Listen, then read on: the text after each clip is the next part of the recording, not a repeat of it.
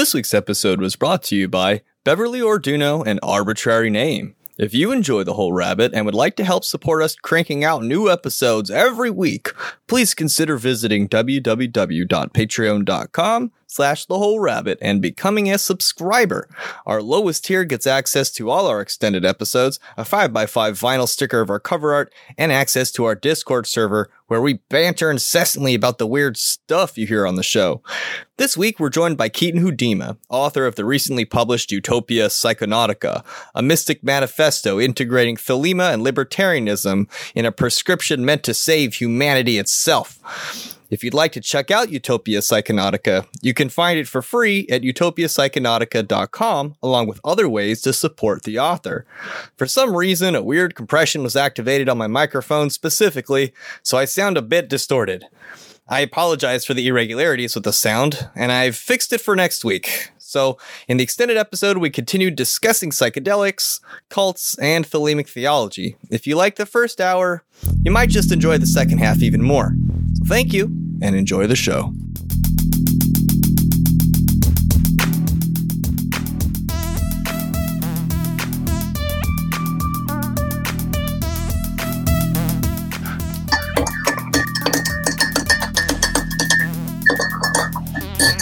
Stir my coffee before we get started.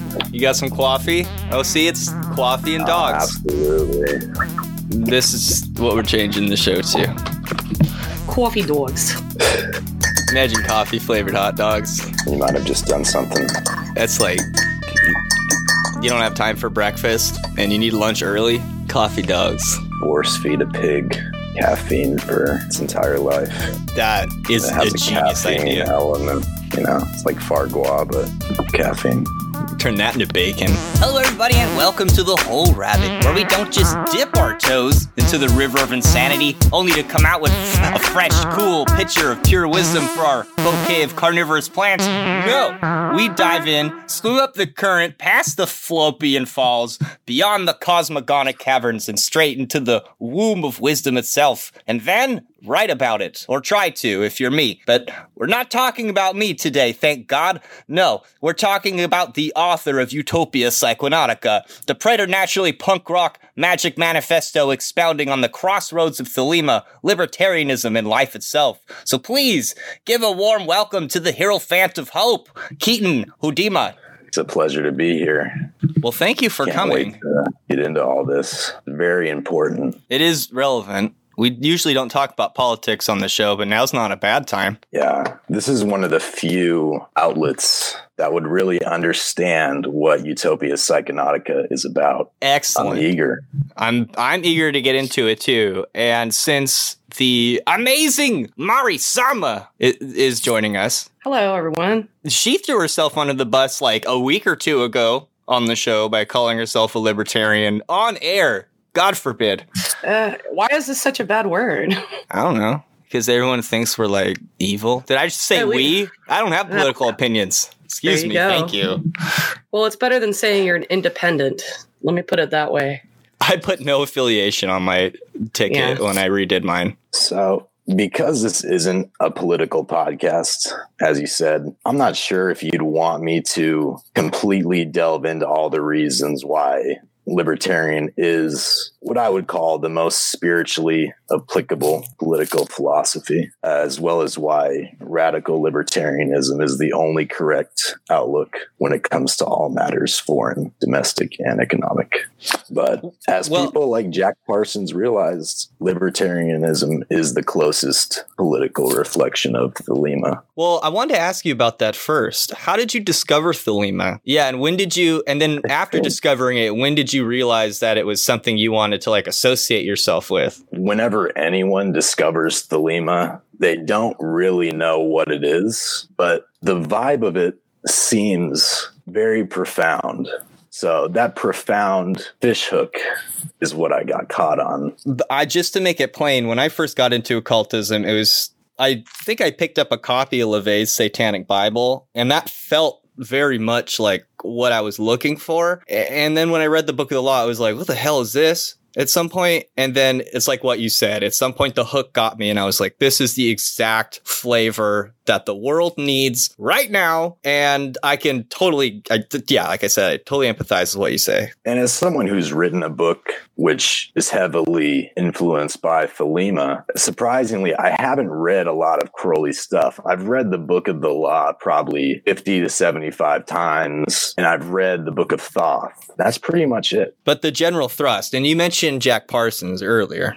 Right, because he is an obvious link between libertarianism and Thelema that you could point to. And he, of course, wrote his continuation of the Book of the Law, but I'm not sure that he had the information to do what I've done here in Utopia Psychonautica, which I'm sure he had hints of as far as combining libertarianism and Thelema in an official way. He definitely was not as erudite as Crowley, and even Crowley is accused of changing some words from what Nuit had given him, or Iwas. It was in the first section is the way I say that. I'm sure he did, even though he had that one verse about do not change, what was it? Do not change so much as a style of a character. Yes, and there's like lines, of course, missing from Jack Parsons' book 4, and I think when Crowley got it, he's just like, this is not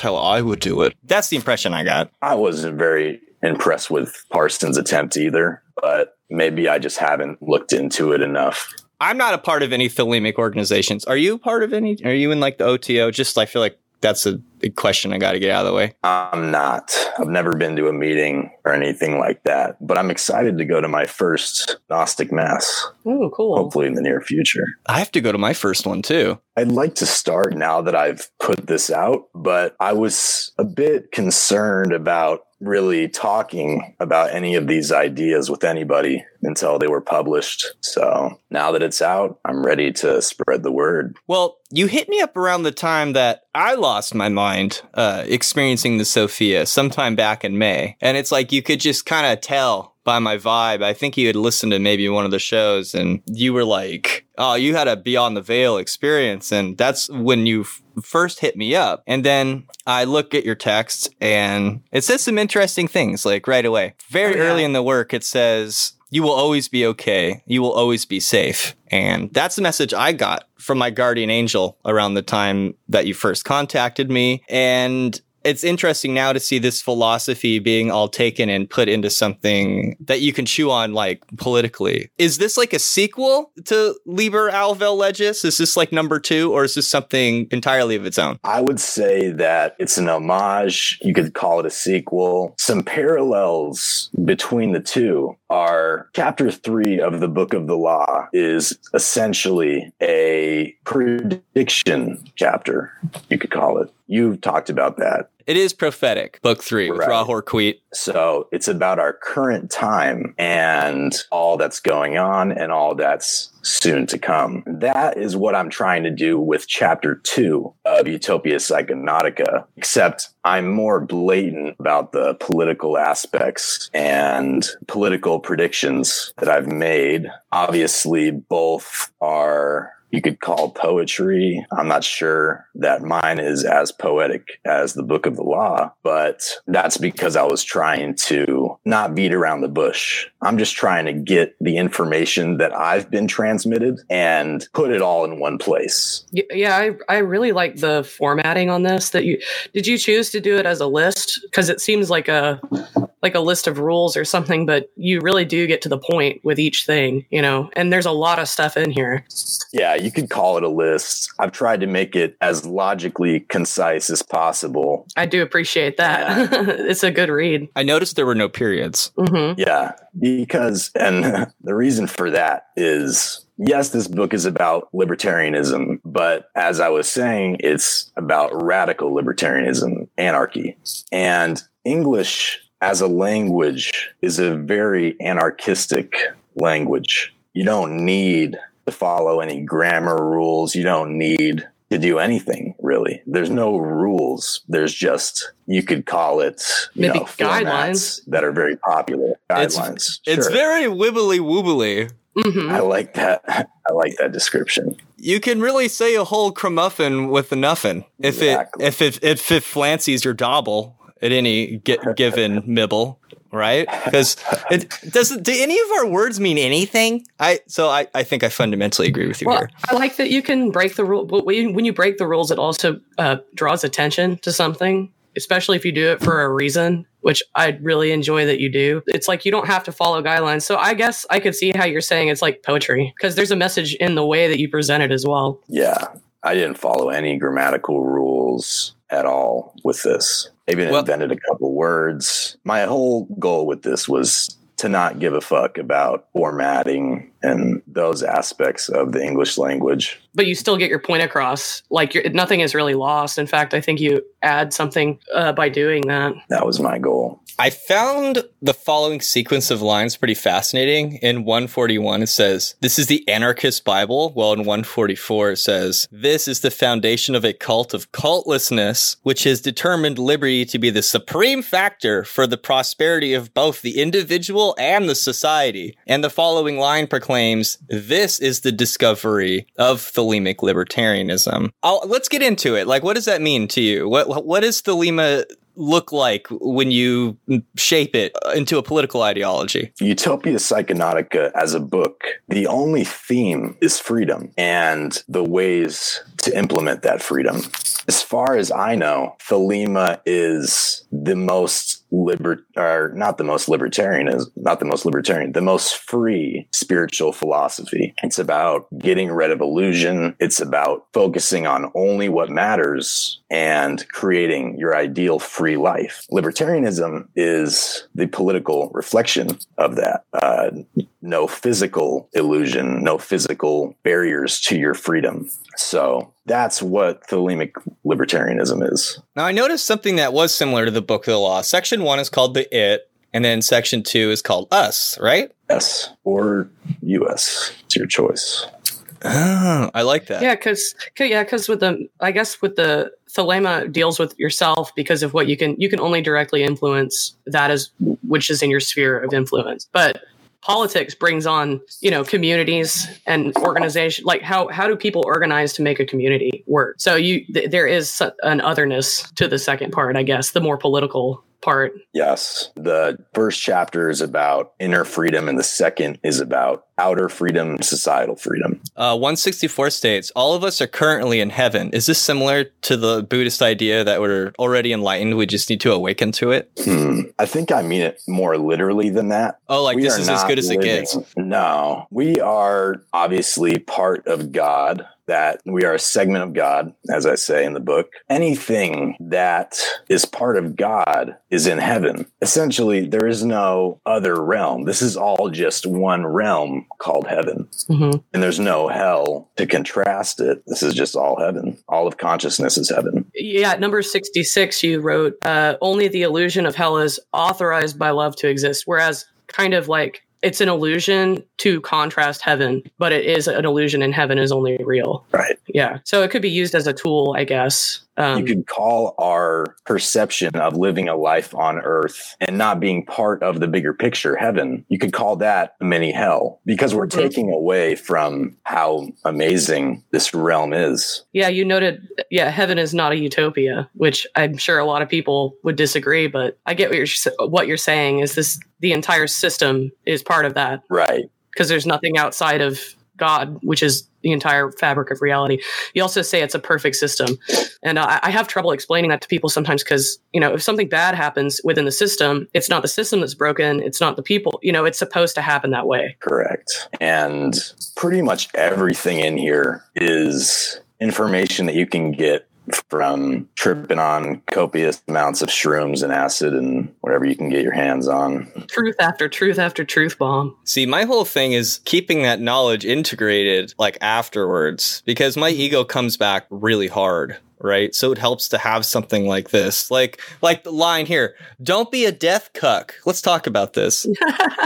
Is that to say like you can't live your life in the shadow of like fear? Yes. And I correlated that to the Book of the Law as well. Line 73 of the Book of the Law. I don't have my copy with me. Embrace death. Don't even think about it if you can manage. Because you will always be okay. That's pretty much everybody gets that message at some point in their lives. Even like, when people are preparing to die, they figure that out on their own. I mean, and with that, you will always be okay line that goes along with the heaven line. Mm-hmm. Like you can be in the process of being tortured. You can be having a hammer smashing your feet apart in your hands, but you will always be okay. This is heaven. You can be in the most excruciating pain and it doesn't actually matter. It's gonna be all right. And then I also saw here you say that heaven, it breathes. Is the only thing that breathes? What do you mean by that?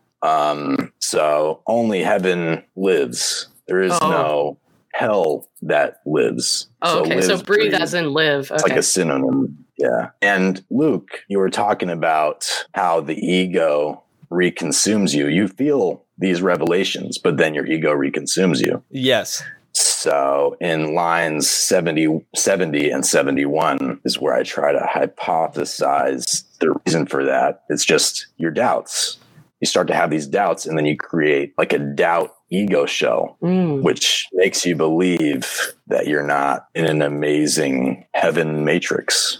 Yeah, because even if your beliefs don't line up with, say, somebody else's, you also know that pretty much any reflection of reality that any individual experiences is just as real as the next one. We're real, quote unquote. So, if you have self-doubts over what you think, or what you do, it's like there's no reason to, because it's just as valid and meaningful as the next person's actions. It's just as real, yet nothing is real. Uh-huh. Literally nothing. Except for math. Love that. Book of the Law.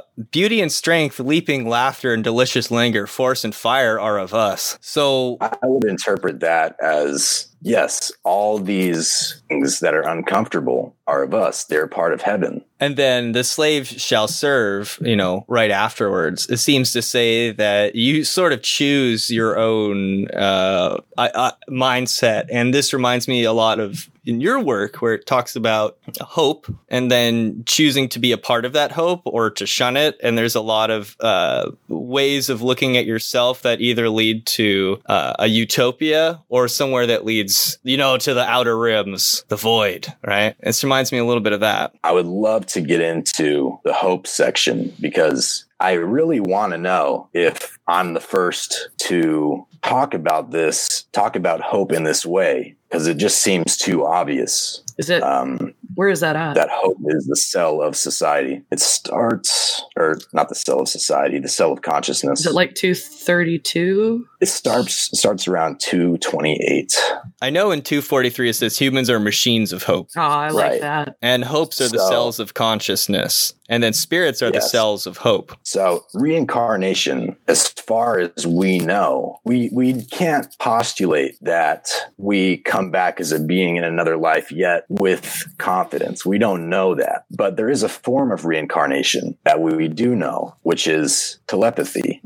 Telepathy is done through hope and spirit. I've tried to encode things like I've seen Crowley do, which is, telepathy. It's not real telepathy, but it is. It's hope and spirit. Your hopes can be good or bad. You can hope not. So essentially, every action is caused by hope. Everything is an act of will, in a sense. Yes. It could be looked at as the same thing as will, but it's just another label for it. And spirit is thought. These are the things that we're transferring to each other. We're reincarnating our hopes into other people, or reincarnating our thoughts into other people through telepathy. That makes sense. And seeing yourself as a number of people is not unlike what's being spoken of in Book 3 of Book of the Law, about having a machine to smite the peoples, a war engine, right? And this is meditation, control of the mind. So I can appreciate where you're coming from with this. Yes, this hope section I would like to get as many eyes on this as possible because I don't know if this has been talked about. You're always hoping at any moment that you are conscious. You're hoping for something, or perhaps there is a neutral, like gray area. It's just a hope spectrum of emotion. So like a basal animal would, like a worm, would hope to find sunlight so it doesn't die. Or, but it still is driven forward by that desire. I like that you brought up will because it is kind of a more specific version of true will, which Crowley obviously talks about. Because you have no right to do anything but your true will. Yes. But this wouldn't even be your true will. This is just your will. Any moment that you're conscious, you are willing, you are hoping for something. You could call the array of hope that is your true will, or you could call your array of hope that is the most ideal for you, your true will.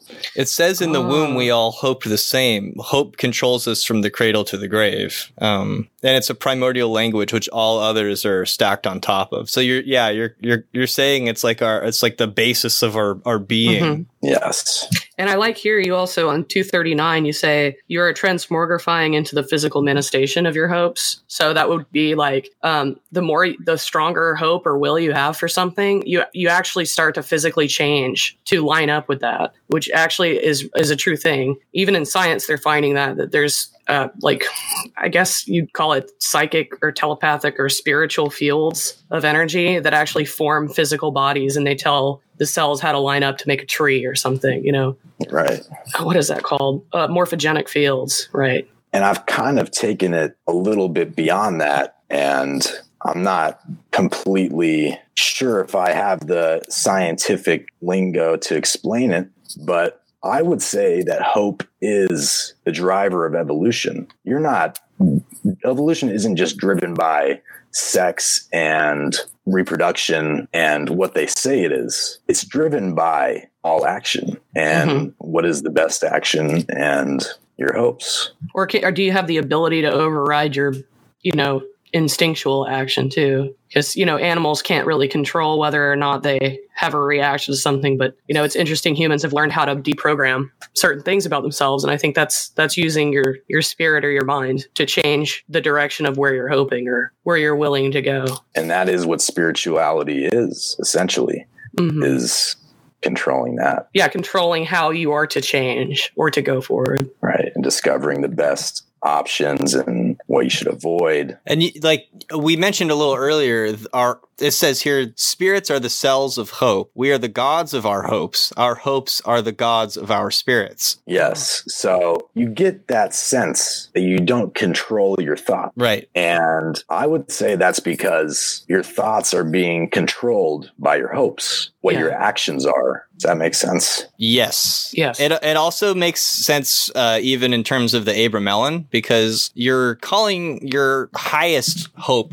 you could say, your holy guardian angel, right? Your hope line that leads to deity. And by drawing yourself into that channel, you suddenly become aware of your lower psychological I guess you'd call them demons, right? In the Abramelin. But since we're all modern now, you might call them like these nodes of these like anti-hopes or these nodes of things that hold you back from your own personal utopia, right? From fully experiencing heaven as it truly is. And by enforcing that holy guardian angel upon those things, you can, in theory, draw your entire life into the timeline or the energy channel that you would associate with your highest hope or your holy guardian angel. So that makes sense to me. Yes. And I wouldn't even call demons an outdated term. I think that angels and demons are important archetypes for these nodes, as you say. And 255 and 256, I get into those nodes a little bit and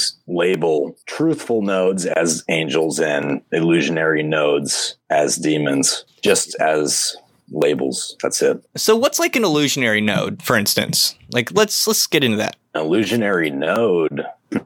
You could say an illusionary node is anything that deflects from your true will or your true hopes, which could be labeled as angels. Got it. Yeah, or maybe a delusion because you don't want to face something that's difficult. Like people often will lie to themselves. I think that could be classified as that too. Like you try to convince yourself of the opposite. So because you don't want to admit that you're a certain way or you like something or you want to do something. 100%. Now it says here to chase the white rabbit of truthful spirit. I certainly can appreciate that because I found truth to be a bit tricky and quick moving and shape changing and multiplicitous, I guess you could say. And the line right before this says, they will venture to ruin you in the most sophisticated of ways if you put yourself in the position to be ruined. Man, do I love to do that.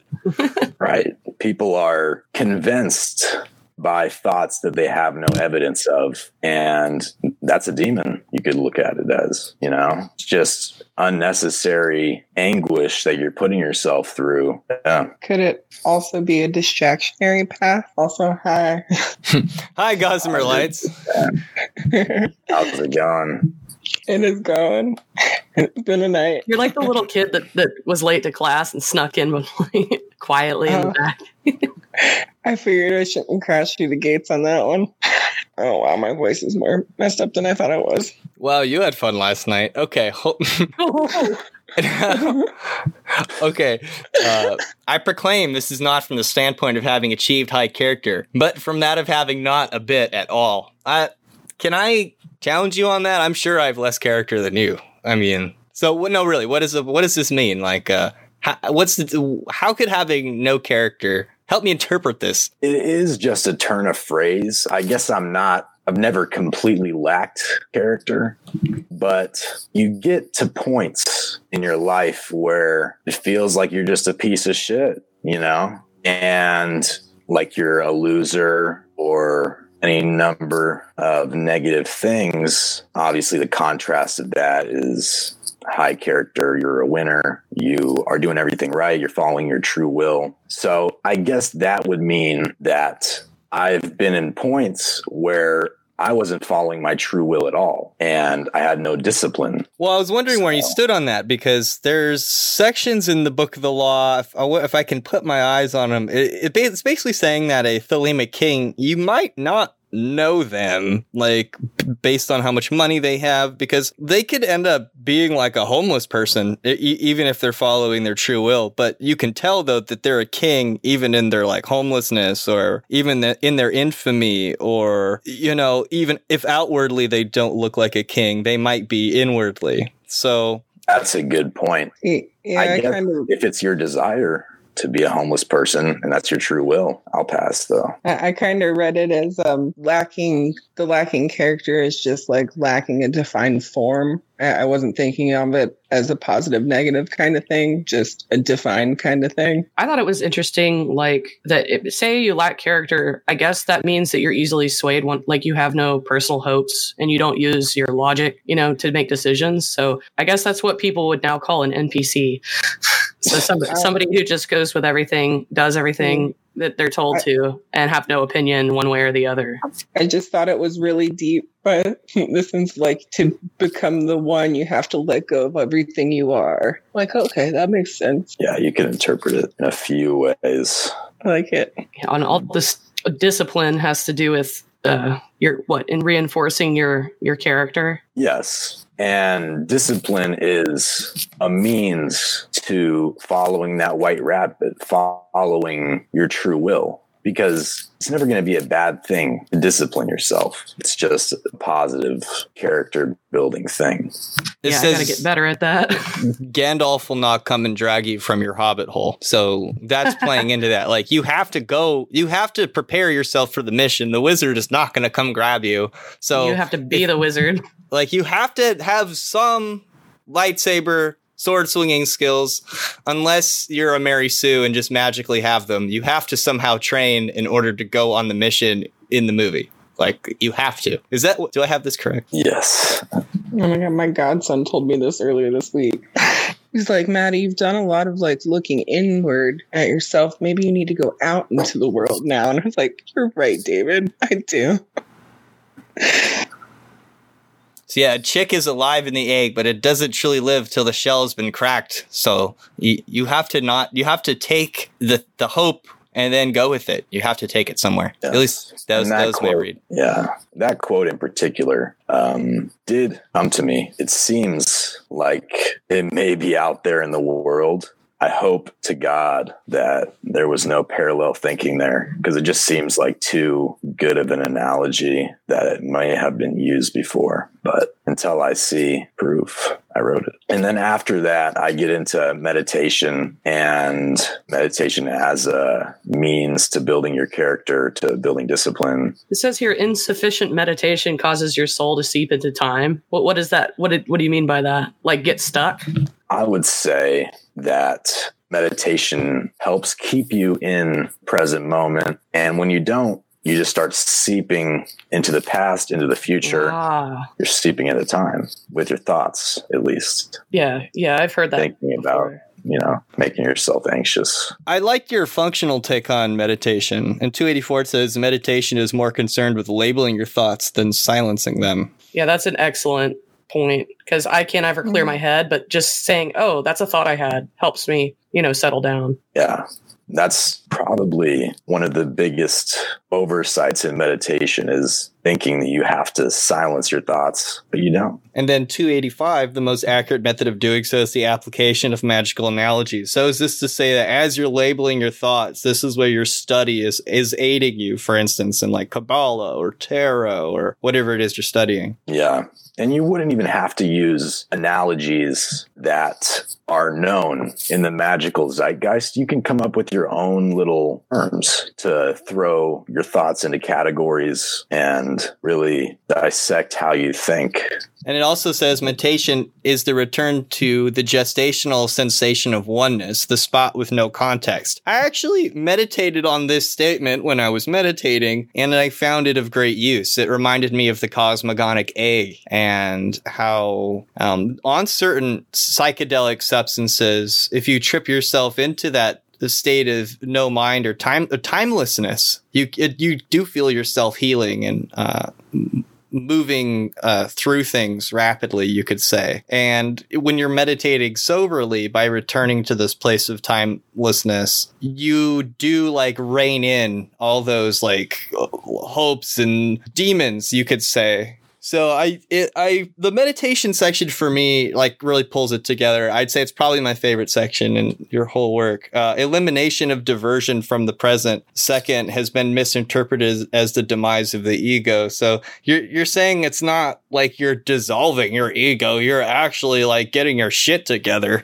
Yes. And there's a lot of new knowledge in this book that I don't know has been put out there. And there's a few pieces of hacky knowledge, which is very mainstream. This meditation section is a lot of hacky knowledge. We all know that meditation brings you to a state of oneness and it aligns you, you could say. So, well, it's my favorite section because meditation gets so misunderstood.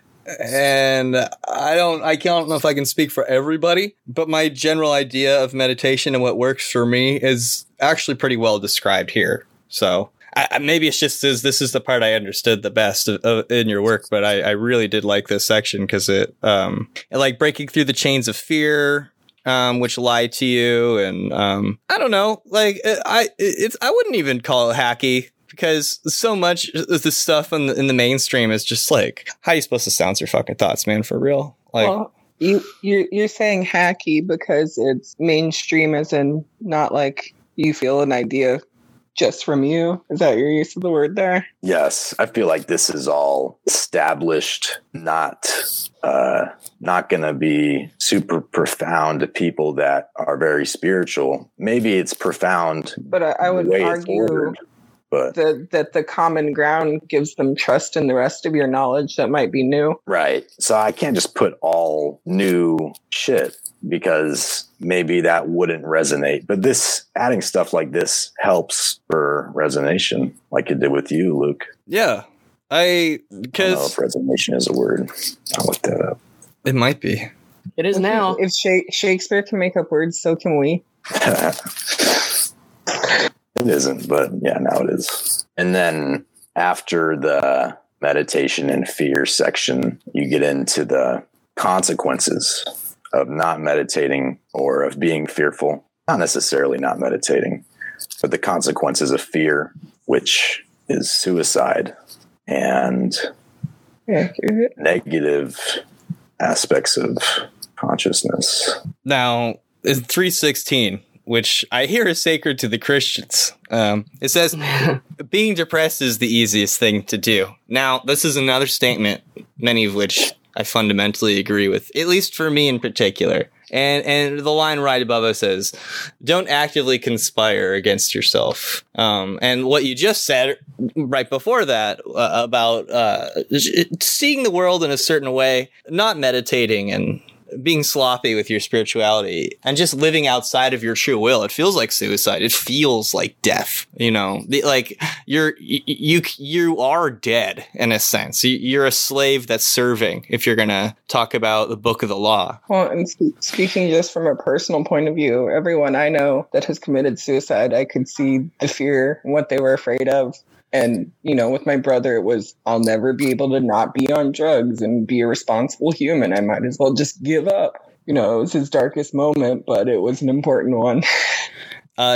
Chapter 2, Book of the Law, 21. We have nothing with the outcast and the unfit. Let them die in their misery, for they feel not. Compassion is the vice of kings. Step down the wretched and the weak. This is the law of the strong. This is the law of the joy of the world. Think not, O king, upon that lie that thou must die. Verily, thou shalt not die, but live. Now let it be understood. If the body of the king dissolve, he shall remain in pure ecstasy forever. Nuit, hadit, ra hor quit. The sun, strength, and sight, light, these are the servants of the star and the snake. So it's almost like saying, if you're sad, fuck off. I don't know. I mean, that's kind of one of the harder things about the Book of the Laws when you run into it. And so I think having something...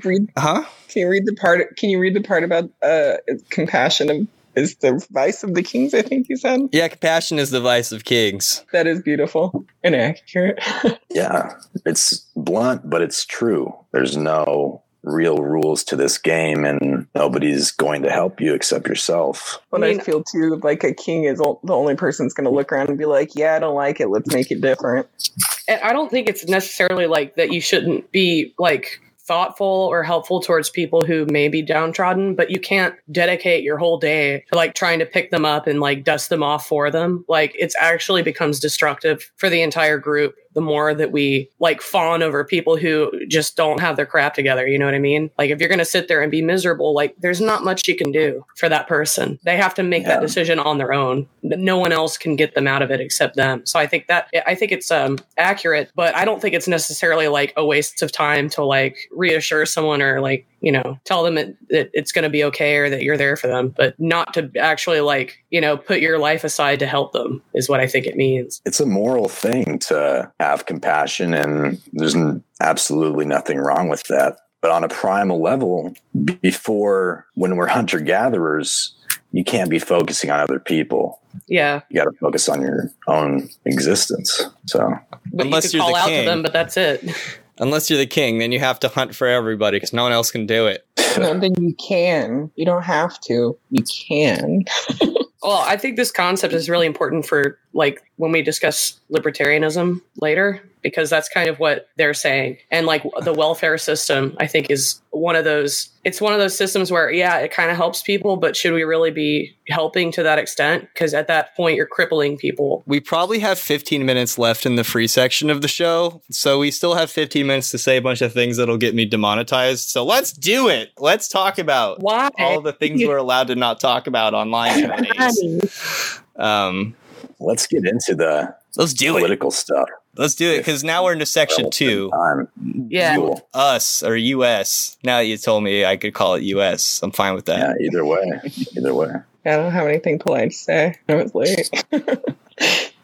So you say you'll be calling some balls and strikes in regard to our tenets of institution, and watch as the prophecies come to fruition. What do you expect is going to happen?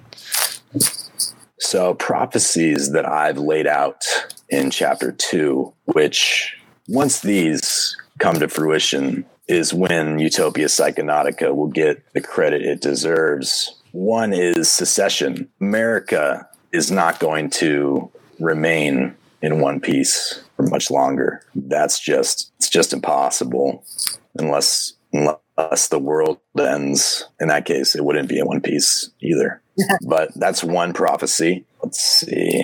Well, it is divided into states. I assume that's not what you're talking about. I assume you mean something worse. Right. But it won't be the United States much longer. Oh, man, that makes me sad. I don't want that.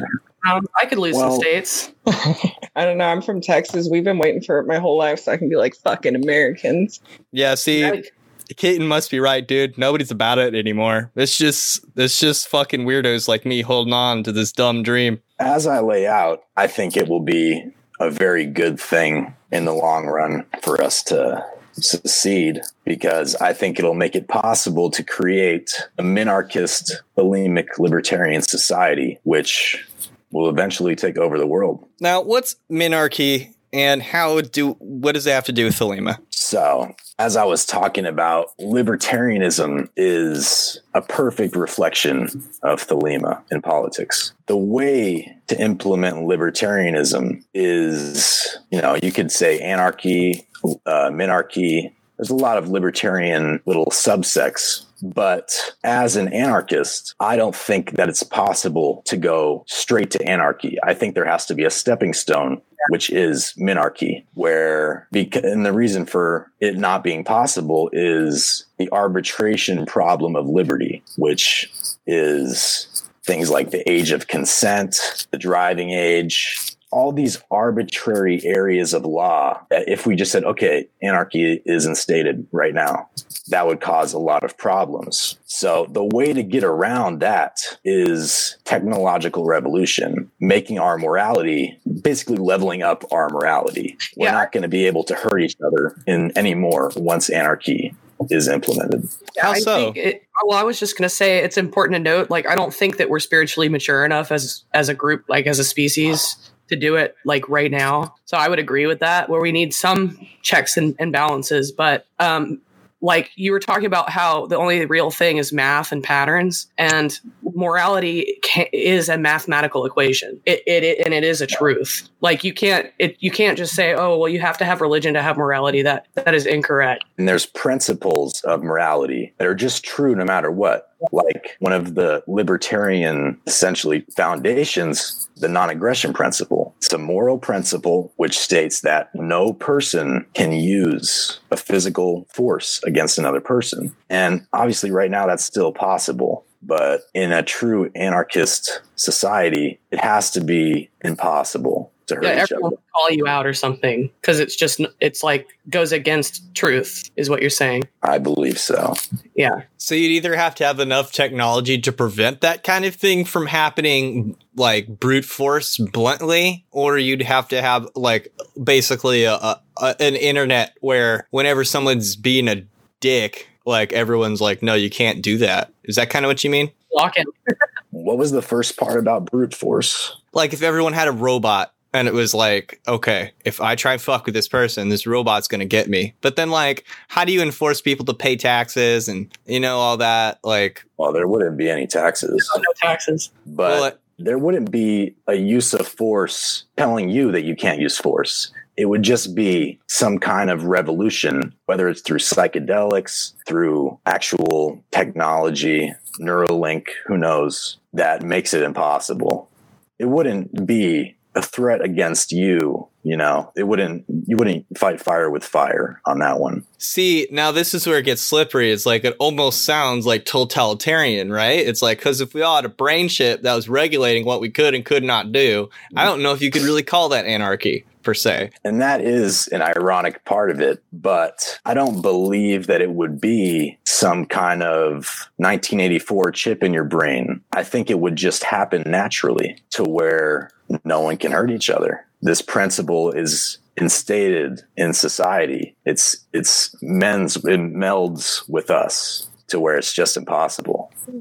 Once we all ascend to the same higher level of thinking, we won't want to hurt each other anymore. Right. And this could take 100 years. Who knows? I think it'd take a long time. Happen. Because I feel like there's always going to be like a scraggler or an outcast or somebody who hasn't gotten to that level. And they're going to be the ones running around starting gangs and, you know, holding people up with guns and stealing their money. Like that's kind of, because that's usually what happens when there's an absence of power. Somebody just jumps in there and takes the opportunity. Just and takes more power for themselves. Exactly. Yeah, and to say that there's going to be like all humans will go up one level and like we won't have that problem. To me, that just seems a little wishy-washy. But, it is idealistic. It is. But if most people were on the same page that we are, it could work in that if you have a thief in your midst or somebody who's assaulting someone, the entire community would basically lock that person up. So it's like there would be enough people on that level you're saying that really wouldn't be a problem. Right. And it would start with there's enough people and then eventually it could be literally every person. Yeah. But one other prophecy, just to shift gears before the free part ends, is sometime, I don't know when it's going to be, politicians are going to have the liquid LSD thrown on them. And this thought is, I feel like it's almost inevitable. It's like if in the 90s you were like, dang, a plane could just fly into a building and somebody could do that. It's just a little thing that is inevitable, I feel like. And it would bring... sorry, what were you saying? Oh, I was just going to say one of my friends actually said that to me the other night. He was like, you know what we used to do back in the day? Like you just right in their face, that'll take care of them. I'm like, those people. But maybe they need it. I see your point. I don't know if that counts as not being quote unquote violent to other people. Well, defense is different than aggression. Well, his motivation may have been a little personally motivated, but now, the spirit of it was there. That would be aggression. That's why I can't say go and do that. I can't say. It was just you saying the politicians. I was like, oh. I'm very happy Gossamer Lights and Mari were here to help me because thus far I've done a fantastic job of being the idiot's advocate today. But to get at what you're saying about the politicians having the LSD in their system and that this is an inevitability and how some people might laugh at this, but I am also going to say that I think that this is a distinct possibility because if I had my own, let's say, magical supply canisters directly infused into the back of my brain like the Matrix, where they could just inject small amounts of, LSD, mostly ketamine and mushrooms kind of thing, I could probably understand everything you wrote here in Utopia Psychonautica and be less of a moron talking to you about it. And to make my case here, I think that having access to these plants, because you said very early on in Utopia Psychonautica that we are channeling plant consciousness. If we had a more direct route to this, if it was something you could just inject into a politician, maybe we actually could approach some of these utopian ideas, right? Like, because clearly some of us need it. You know what I mean? Hopefully they do it voluntarily, but the more evil ones. You're not a politician yet. The hell I'm not. I'm on the radio. I'm kidding. It's like 4 people listen to this, and that's like you two. I'm going to write you in on the next election. So just a couple things before it goes to the Patreon part. My main influence for this book is a neurological condition that I've had from birth, which causes my whole visual field to be covered in a thick moving static, like on a television. I can see that too. Interesting. But you see that? It doesn't bother it's called visual snow. Yeah. Like it's like when I take mushrooms, it's the same. Like I see the same thing that I always normally see, like all those patterns. People and stuff. get it on acid, yes, yeah. But people get it through psychedelic. No, it's always been in the background for me too, but it's probably not as impeding as some people. Well, it causes depersonalization and derealization, which helped with the first line of the book. Oh no, sorry. The second little section where I talk about reality is dead. Because to me, it doesn't feel like anything is real. It's because nothing is real. Do you find that thought to be like comforting or saddening or nothing at all? It's like both, right? Kind of comforting, I would say. Same for me. It just told me I could hack the system when I felt that. And 25% of all Patreon proceeds or Utopia Psychonautica are going to go to a Visual Snow fundraiser, just because I'm so curious about what the fuck it is. It's just moving static across my whole visual field. It's like, what the fuck? I would donate to that, and I want to learn more too. Yeah, where can you find Utopia Psychonautica? Where can we get in on this? To utopiapsychonautica.com. The full transcript is free, and it's Utopia Psychonautica on Twitter, Instagram, and there's going to be an audiobook coming out in the next week, which is an audiobook experience. There's going to be a visual aspect. There's going to be music. So be ready for that. Get in on that. And it's all free. So, I'm putting that audiobook out because I hate reading too. I don't read. The entire time I wrote this book, I didn't read pretty much anything. So I imagine the Visual Snow would make the reading annoying. It does. That's actually a common part of it, is it makes it a little bit tricky to keep the lines. Do you have any plans to publish this in a book format? I'm self-publishing it through BookBaby, but as far as real publishing, I doubt anybody would be interested. You have like an ETA for the hard copy, or are you still in the works?